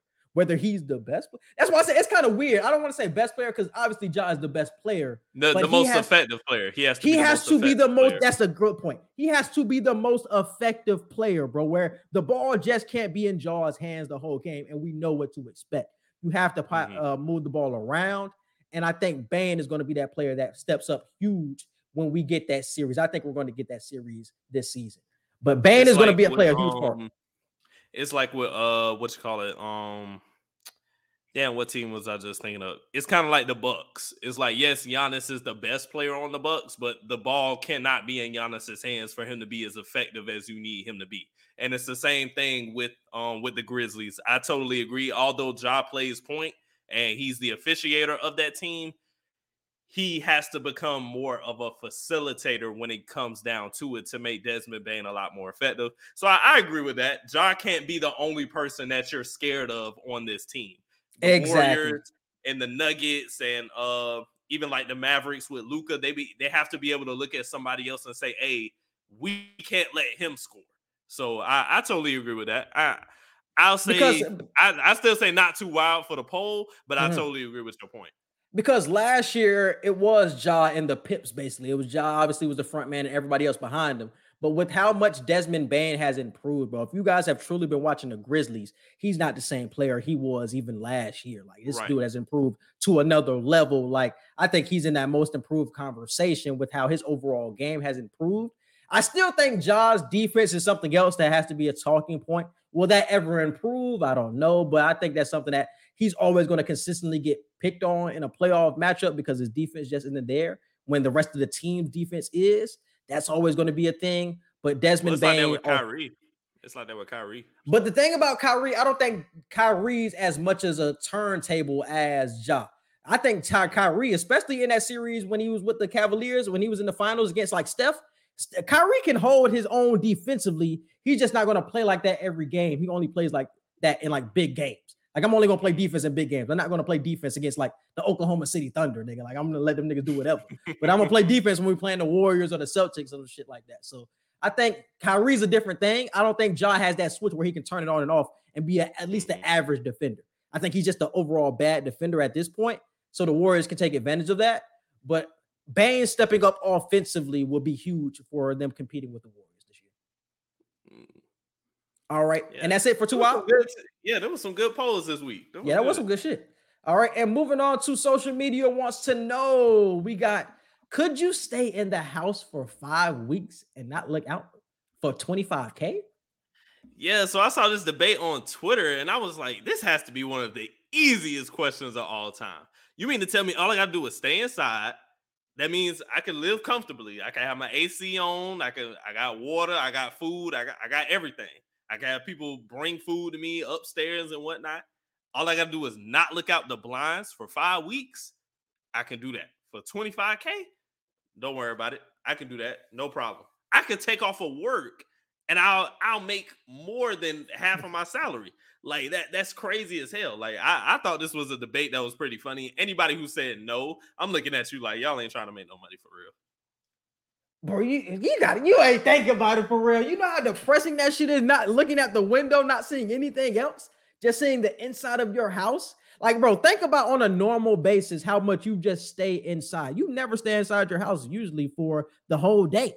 So think about doing that for 5 weeks in a row. You're not leaving your house. You're not looking out of the window. You're just in your house 5 weeks. That shit can get depressing. That shit could fuck with you mentally. And I think that plays a part in why a lot of people couldn't make it through that whole 5 weeks and not look out the window. That shit will fuck with you mentally. That's why I think about Seattle and like Alaska, for example, like where it's so gloomy all the time. Even though you can look outside, just like that feeling of not getting the vitamin C or vitamin D from the sun, I think that plays a part in people's minds. So you have to get that part, you know what I'm saying, in your life. So for 5 weeks, you just in the crib. Yeah, people can come in and out of your house, but you want to go outside, bro. You want to experience some shit outside. You're staying in. You can't even look outside to see what other niggas doing and be nosy. You just got to be in the whole time. Like, that shit will fuck with you. I could not make it 5 weeks and just be in the house. I couldn't. I ain't gonna lie. It would be hard for me at first. Somebody who I just randomly look out the blinds all the damn time for no reason. I'll be walking around the house just pacing on my phone. I'll just look at the blinds like, oh, okay. And then I'll just go by my business. So I'll probably lose in the first week. And it would fuck with you more because now you have money on the line now. So now you know you can't look out the blinds, which makes you want to look out the blinds even more. Exactly. So now I feel like I'm gonna miss shit. Exactly. Exactly, bro. And you go out way more than me, bro. You're somebody who I'm a homebody, bro. I stay home most of the time. So like a day of not going outside, that's like I'm honestly cool with. I'm just watching shows or whatever. But somebody like you not going outside doing whatever, I feel like you wouldn't make it 5 weeks. You wouldn't make it 5 weeks. You wouldn't make it 5 weeks. You wouldn't make it 5 weeks. Crazy. I can make it a day. I can damn sure can't make it 5 weeks. I could do a week. I could do a week minimum. I don't know. I could do a week. I ain't worried about it. I could do a week. I ain't worried about it. Damn. What did they get? Was this a competition or something? Is this what a poll came from? I don't even know. I just saw this on Twitter. I saw somebody ask this on Twitter, and I was like, "This is some random ass shit." But I saw everybody's opinions, and I'm like, "It shouldn't be that hard. You just in the crib." 5 weeks. I ain't think about it like you said. I ain't really dive into the context of like, bro, you will be cut off from society, basically. Basically, that's why I said you can have people come into your crib, but you still want to like experience outside life. You know what I'm saying? So that shit would definitely fuck with you. Damn. All right. I'll say, nah, I can't do it, man. I'll say my opinion. I can't do it. I can't. Yeah, nah. And moving on to, if you miss jury duty, would you rather be locked up 30 days or write a 30-page essay? Yeah, so this happened because one of the jury members of the Young Thug case that is on the Young Thug trial that is going on right now, they did not show up for one of their jury duty days because I think they had to do work outside of the country for a couple of days. And when they came back, they faced some disciplinary words from the judge, and the judge said you will either have to do 30 days locked up. I don't remember if he said jail or prison, but you would have to do a 30-day sentence, or you can write a 30-page essay on how missing jury duty can be negative in the justice system when it comes to cases and trials. And it had to be double spaced, and it had to be cited, and it had to be numbered. This lady had to do a whole school assignment basically, or 30 days with the door closing behind you. I ain't gonna lie, y'all. I'm doing them goddamn 30 days. Oh, you doing it what? Hell no, bro. I'm doing them 30 doing days. 30 days. I'm not doing 30 days, bro. Ain't no I way cannot in do fuck. that. I can't do Ain't no 30 way in days. fuck. You rather do 30, bro. You rather be 30 days and rather get your butt taken than do a 30-page You're essay? assuming. You're assuming the worst. I'm just saying that's the thing that potentially can go down in the jailhouse. Like, I'm not built for jail, bro. I'm not built for You're jail. assuming the worst. I'm You're like assuming Tom the when worst. it comes to jail. I'm scared of being anally raped, so I don't want to be near a jail cell. I'm like Tom. Hell no, bro. I'd rather do that 30-page essay and stay far away from that. Give me Far the away. 30 days. I don't give a damn. And she had to do it in a certain time period. It's not like she just had to do 30 pages and just turn it in before the trial over. It's like she had to do it in like, I think less than 2 weeks or something like that. I'd have been like, oh nah, bro. Here you go. That's- This is just take me to Marcel right now because I'm doing these damn 30 days. What's the longest paper or assignment you had to do for a class? Damn, good question. I ain't never had no crazy shit like 30 Me pages. neither. I know a lot of people. I know 10-page essay is probably. I was gonna say standard. 10 to 12 pages. That's probably the most I didn't ever even done. have to. I was a not journalism, but I was a broadcast media major. I never had to write 10 pages. It was really like always 2,500, 3,000 words, but it was always like 5-6 pages type shit. True.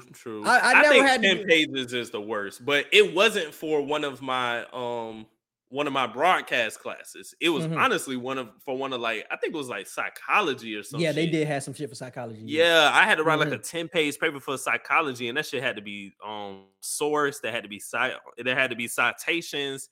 Yeah, I had to do it on Turnitin so that way they could check for plagiarism and all. Bro, I hate that fucking shit Turnitin. aggravated me. But this is Oh, what that I'm shit saying. aggravated me. When it came to like the long papers for me, when somebody would ask me to do like a long paper, like 7 pages, a lot of my shit would be nothing but like I put my opinion in here and there. But a lot of that shit would be long ass quotes, just taking up space so I can get to the next page. Like I swear to God, I'll be copy and paste. I'll read some shit, copy and paste it, put it into my my shit, write my opinion after. I'm basically summarizing the quote, basically, and then and then put in another quote. So that's how you get more pages. But she has to do this at like an extreme level to get to 30 pages. Oh yeah, There's yeah, no for sure. way you can get to 30 pages, bro. It's no way. And what was the topic? What was the topic? She had to write how missing jury duty can like negatively affect the justice system and shit like that. There's no way you're getting 30 And pages, bro. had to have a minimum. No, this is how she gonna get there. She got to have a minimum of 10 to 12 sources, if I'm not mistaken. They tell her how many sources she need. What the fuck? That's nuts, bro. That's what I'm nuts. saying. You ain't even gotta gonna have- let me write the paper myself. Yeah. You gotta have 10 to 12 sources. It has to be cited. It has to be numbered. It has to be double spaced. I'm like, bro, give me them damn 30 days. What I ain't did she doing that do? shit. Is this a he or a she? She. What did she do to be in contempt of court anyway? To have this type of decision?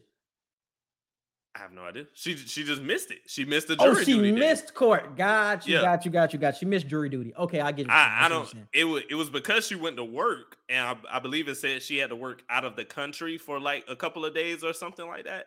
Really? So, but you know, like when it comes to jury duty, they don't give a fuck. They don't give a fuck. Yeah. So. Damn. Now I'm finding a way to do 30 pages. It's no way I'm getting my ass in a jail cell for For 30 days, that's a long ass time. That's gonna be the longest month of your life, bro. There's no way I'm gonna be in that bit 30 days. I'm doing Hell 30 no. days to the door. Y'all finna be Hell saying no, free my Egger. nigga. Niggas Y'all finna try to be shank saying me. Free Egger. Hell no, bro. You're thinking you're gonna be in the worst prison situation possible. You could be somewhere where the prison is actually not that bad. Very low level. Them niggas feed you and all that. I don't know, bro. I still wouldn't risk it though. Because like I said, even if I wasn't getting anally raped or getting shanked, like still the type of food, like I'm not built for that type of environment, bro. Being around them type of niggas, nah, bro, I'm cool on it. 30 pages. Hey, I'll be in the room cooking it up. I'll definitely. Hey, that's gonna be your motivation too. Because I'm assuming if she doesn't turn in this paper, she's gonna have to do the 30 days.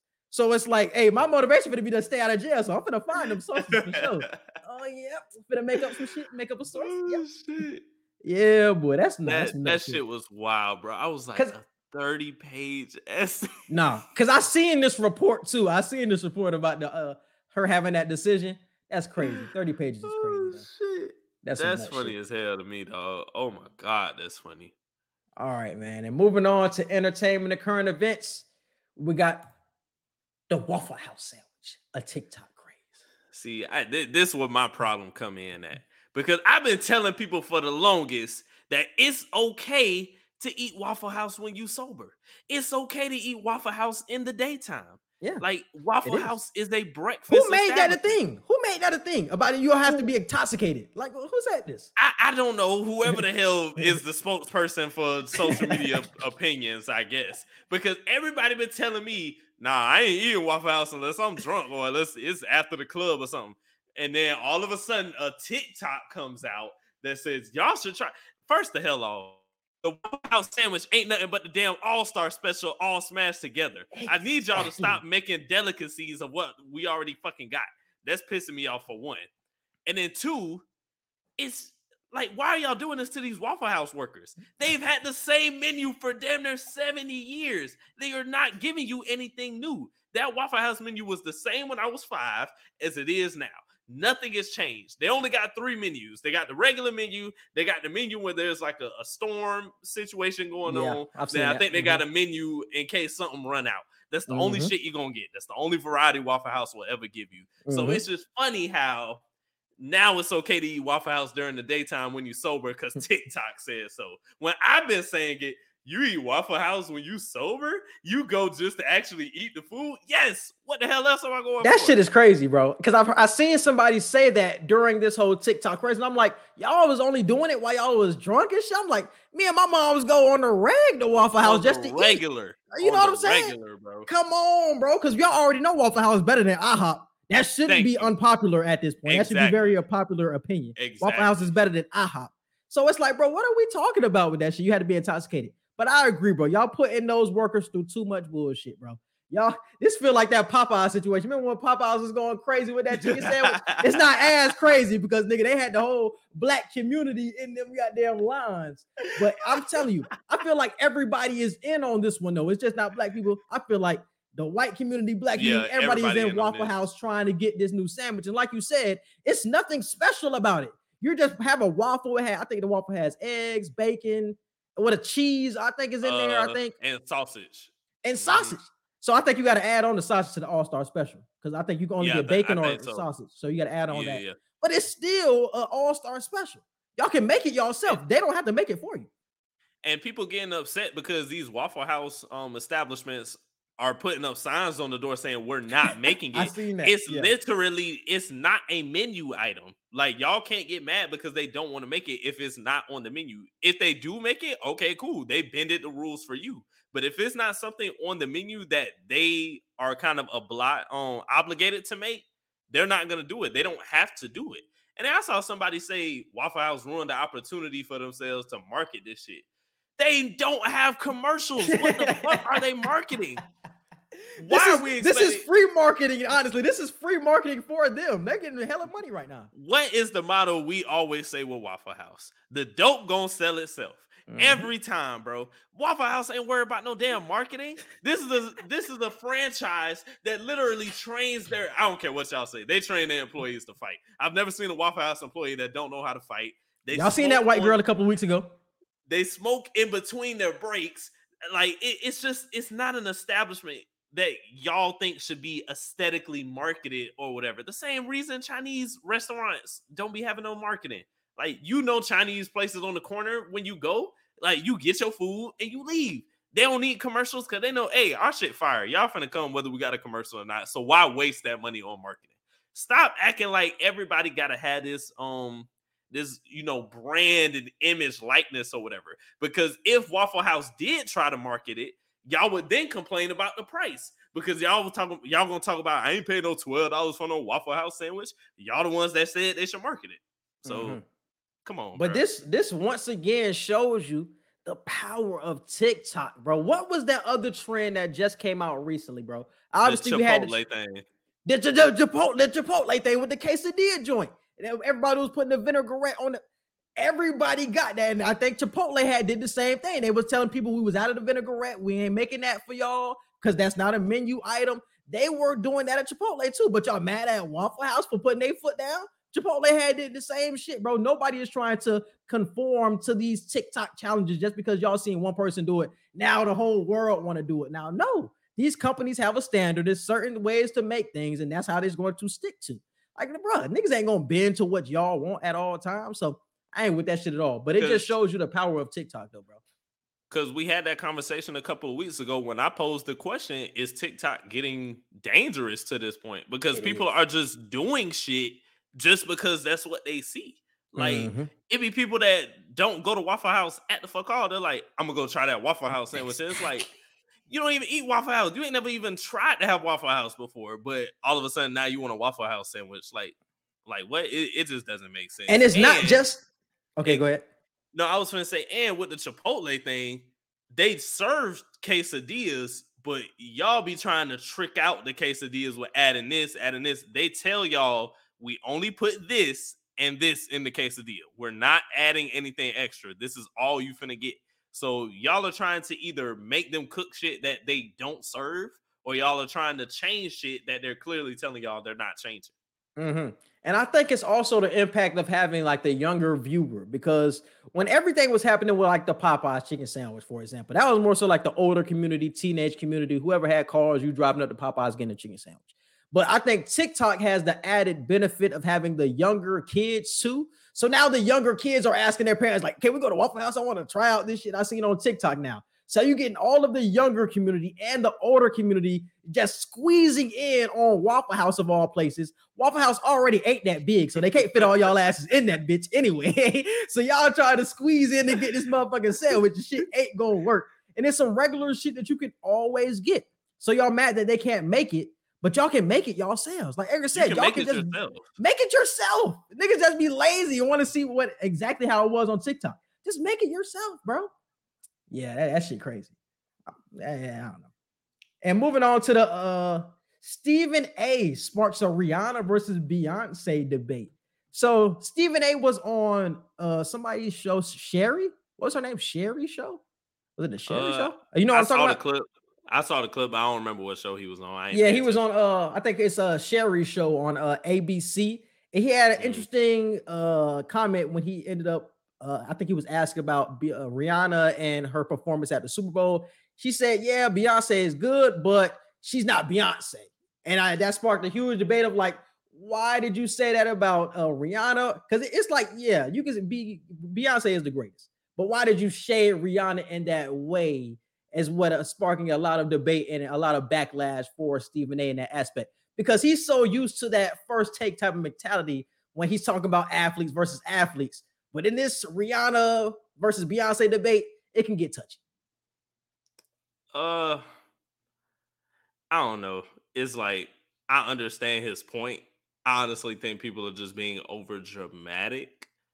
And honestly, I think people are being over dramatic because one, these are two black women entertainers, and you got to be real careful with how, as Stephen A, as somebody who's always controversial, who people always assume is being anti-black, with a lot of situations, you got to be careful with that because one, this is a situation involving black women, and then two, like Quincy just said, these are entertainers, not athletes. So the whole comparison thing is not really that much of a big deal. Unless we talking about rappers. Rap is really where we do get competitive with, okay, who this person is better than this person, or blah blah blah. But I didn't look at it that serious. Yeah, it was like, that was a strong take, but Like, it got to the point where Stephen A has made multiple tweets about it. He even apologized for the comment because he was getting that much heat for that comment. It was a pretty big deal for him, at least.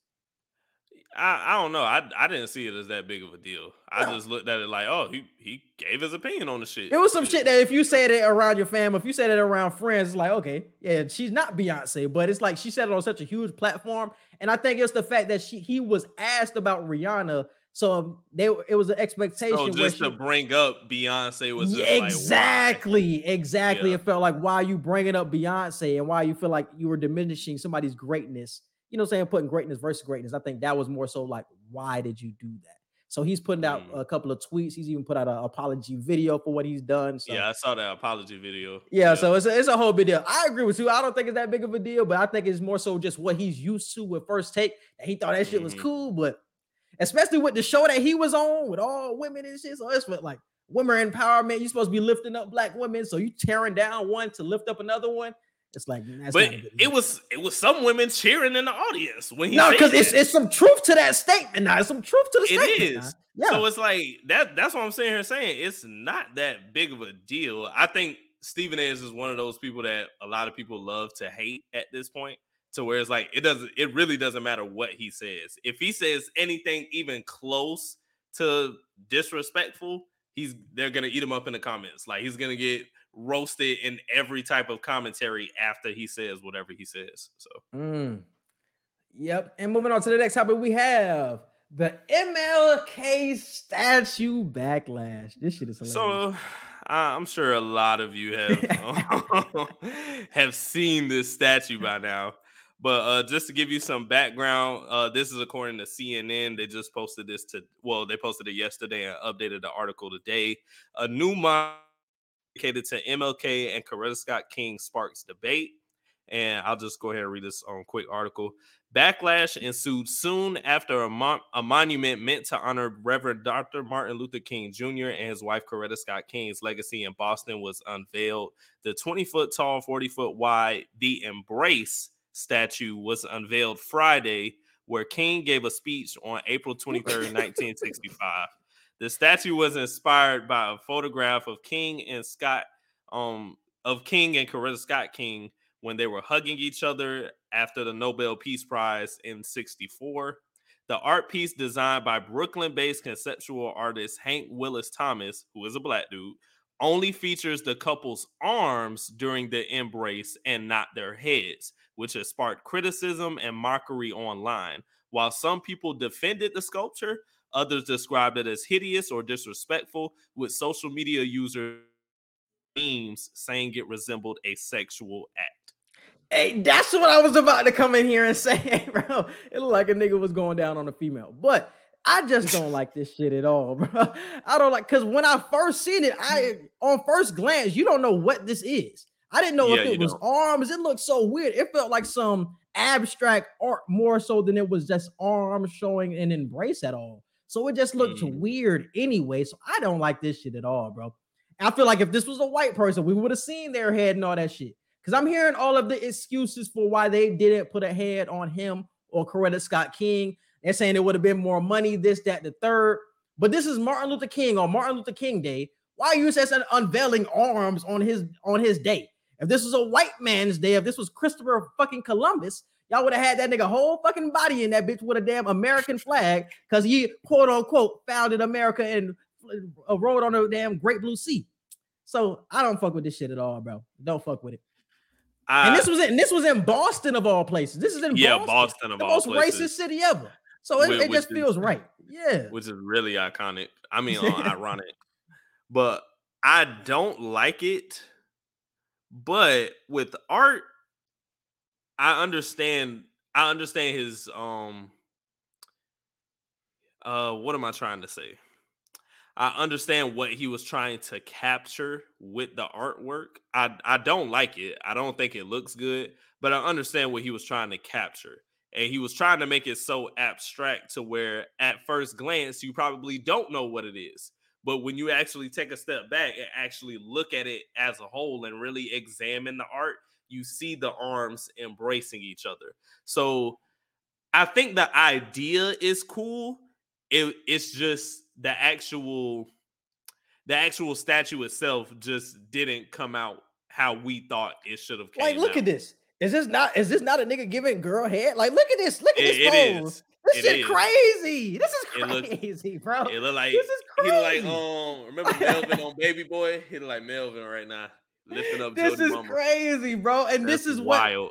this is what we have to show for MLK on his day. I'd rather you not put up anything than to do what you just did with this. Because what was wrong with just showing him appreciation than doing this bullshit? This is bullshit, bro. And it's not just this statue with MLK. It's multiple statues all across the U.S. When we have black people in prominence get some type of recognition, the art always feel half-assed compared to somebody for a white man trying to get that same recognition with a statue.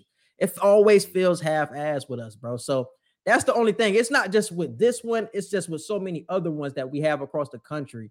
It doesn't compare, bro, and it doesn't look good. The best monument we have is probably the MLK monument in DC. That's probably the best one we got. Now that one good. I like that one.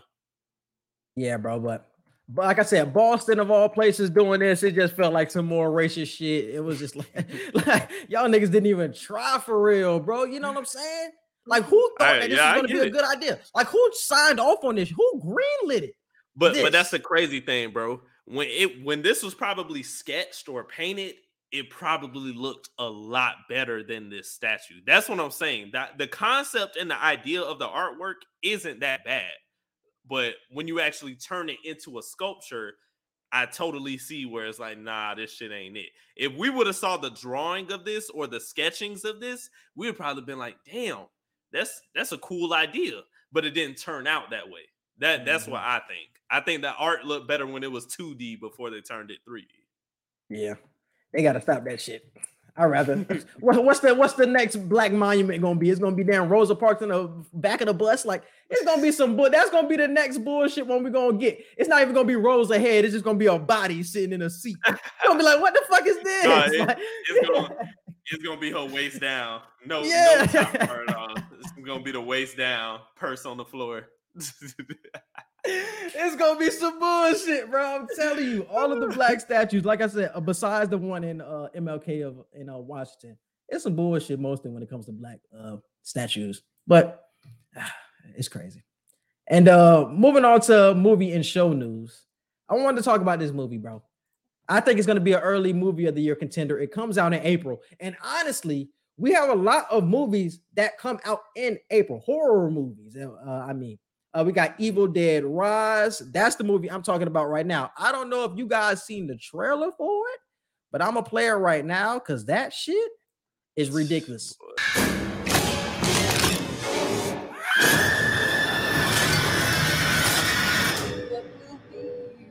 That shit look crazy. That shit looks amazing, bro. Coming out in April, Evil Dead Rise is my early movie of the year contender, bro. That's going to be up there for me. And it's another movie coming out in April. It's going to be a horror movie. I think it's like 3 of them coming out in April, going to be fire. But me and Edgar talked about this last year when we had our horror movie recap, the resurgence of horror movies moving forward and how they feel like the new cinema. And this movie is going to be one of the best horror movies I've ever seen. I feel that right now. I ain't even seen the movie yet, but it's going to be one of the best I've ever seen. Who produced this movie? What production company was behind this movie? New Line Cinema. New Line Cinema. Ooh, this shit might be straight then. Cause you know who made pretty good movies? A24. Yeah. A24 made pretty good movies. Yeah. I told you to watch an A24 film with Lamb. You still ain't watched the shit. No, I was just saying in general though, because I've seen other A24 movies. But yeah. I just watched one recently. Damn, what was that shit called? I'm blanking on it, bro. It was called The Good Time. It was The Lobster I had ended up watching in the Good Time with Robert Pattinson. So there's a couple of good movies because the A24 has been getting off pretty recently too. But yeah, that was just something I wanted to show you guys because I think that's going to be one of the movies that you have to look forward to this year. That's the only movie I'm looking at right now. That's like, hey, that might give Ant-Man a run for their money for real. For real though. They damn near showed the whole movie, but that shit still look like it's gonna scare you, bro. Oh, that's for the sure. Crazy part. It's gonna be way more jump scares than that shit, and how graphic it was, bro. With like certain motions, I think she had the needle in her mouth. You seen it actually about to pop out of her cheek, like that's the peeling type the of scalp off. Yeah, like that type of shit, bro. I'm not a big horror movie fan, but it's those type of movies like this that I have started to appreciate them way more over the years, bro. Especially when they get creative like this. So this shit finna be crazy. All right, and moving on to Pass the Ox. Edgar, what you got for this week? Pass the Ox. What I got for this week, man? I'm gonna go with Young Dolph, Hall of Fame, off of that Paper Route Frank album. I'm gonna go with Sugar by Brockhampton. All right, and moving on to movie and show reviews. What we got coming up? So we gotta do Glass Onion, this current season of Last Chance U, Banshees of, I always mess up this last name, Banshees of Inisherin. Snowfall season 6 comes out in February, so we will be having that review soon. And Kaleidoscope, I gotta start that this week. So we got some pretty good lineup. A pretty good lineup coming up for y'all with movie and show reviews. Ant-Man coming out in February, so definitely gonna do that. That'll be what, the first movie review of this year, I think, for us. Probably. Unless we do Glass Onion. We did Glass Onion probably before that. For 2023, I mean. Yeah. For 2023, for 2023, that'll be the first movie we review. Because any movie that we talking about now is it came out around the end of 2020. Unless you want to do Megan, we can do Megan. So let us know if y'all want to do Megan because I watched. Was Megan good? Watch it. Because it had some good shit in it. I definitely think it had some good shit in it. I'll go see it. Cause I seen everybody talking about it. I'm like, if this nigga, what was the reviews like? I haven't even looked at the reviews for real. I just watched it and got my own opinion. I've seen a lot of people say it was good and they rock with it. But I'm just sitting here thinking, I'm like, if there's some off-brand Chucky, I don't know if I'm gonna really rock with this for real. To be honest, that's what it is, but way more high advanced type shit. You know what I'm saying? Way more emotion built in than just Chucky just killing somebody, a serial killer coming back in the way more this type of generation. Exactly, then that's what I fucked with it. So if you want to watch that, we can review that one as well. That one came out early January of 2023. We can knock that one out real quick. All right, but yeah, appreciate you guys for listening this week, and we out. Peace.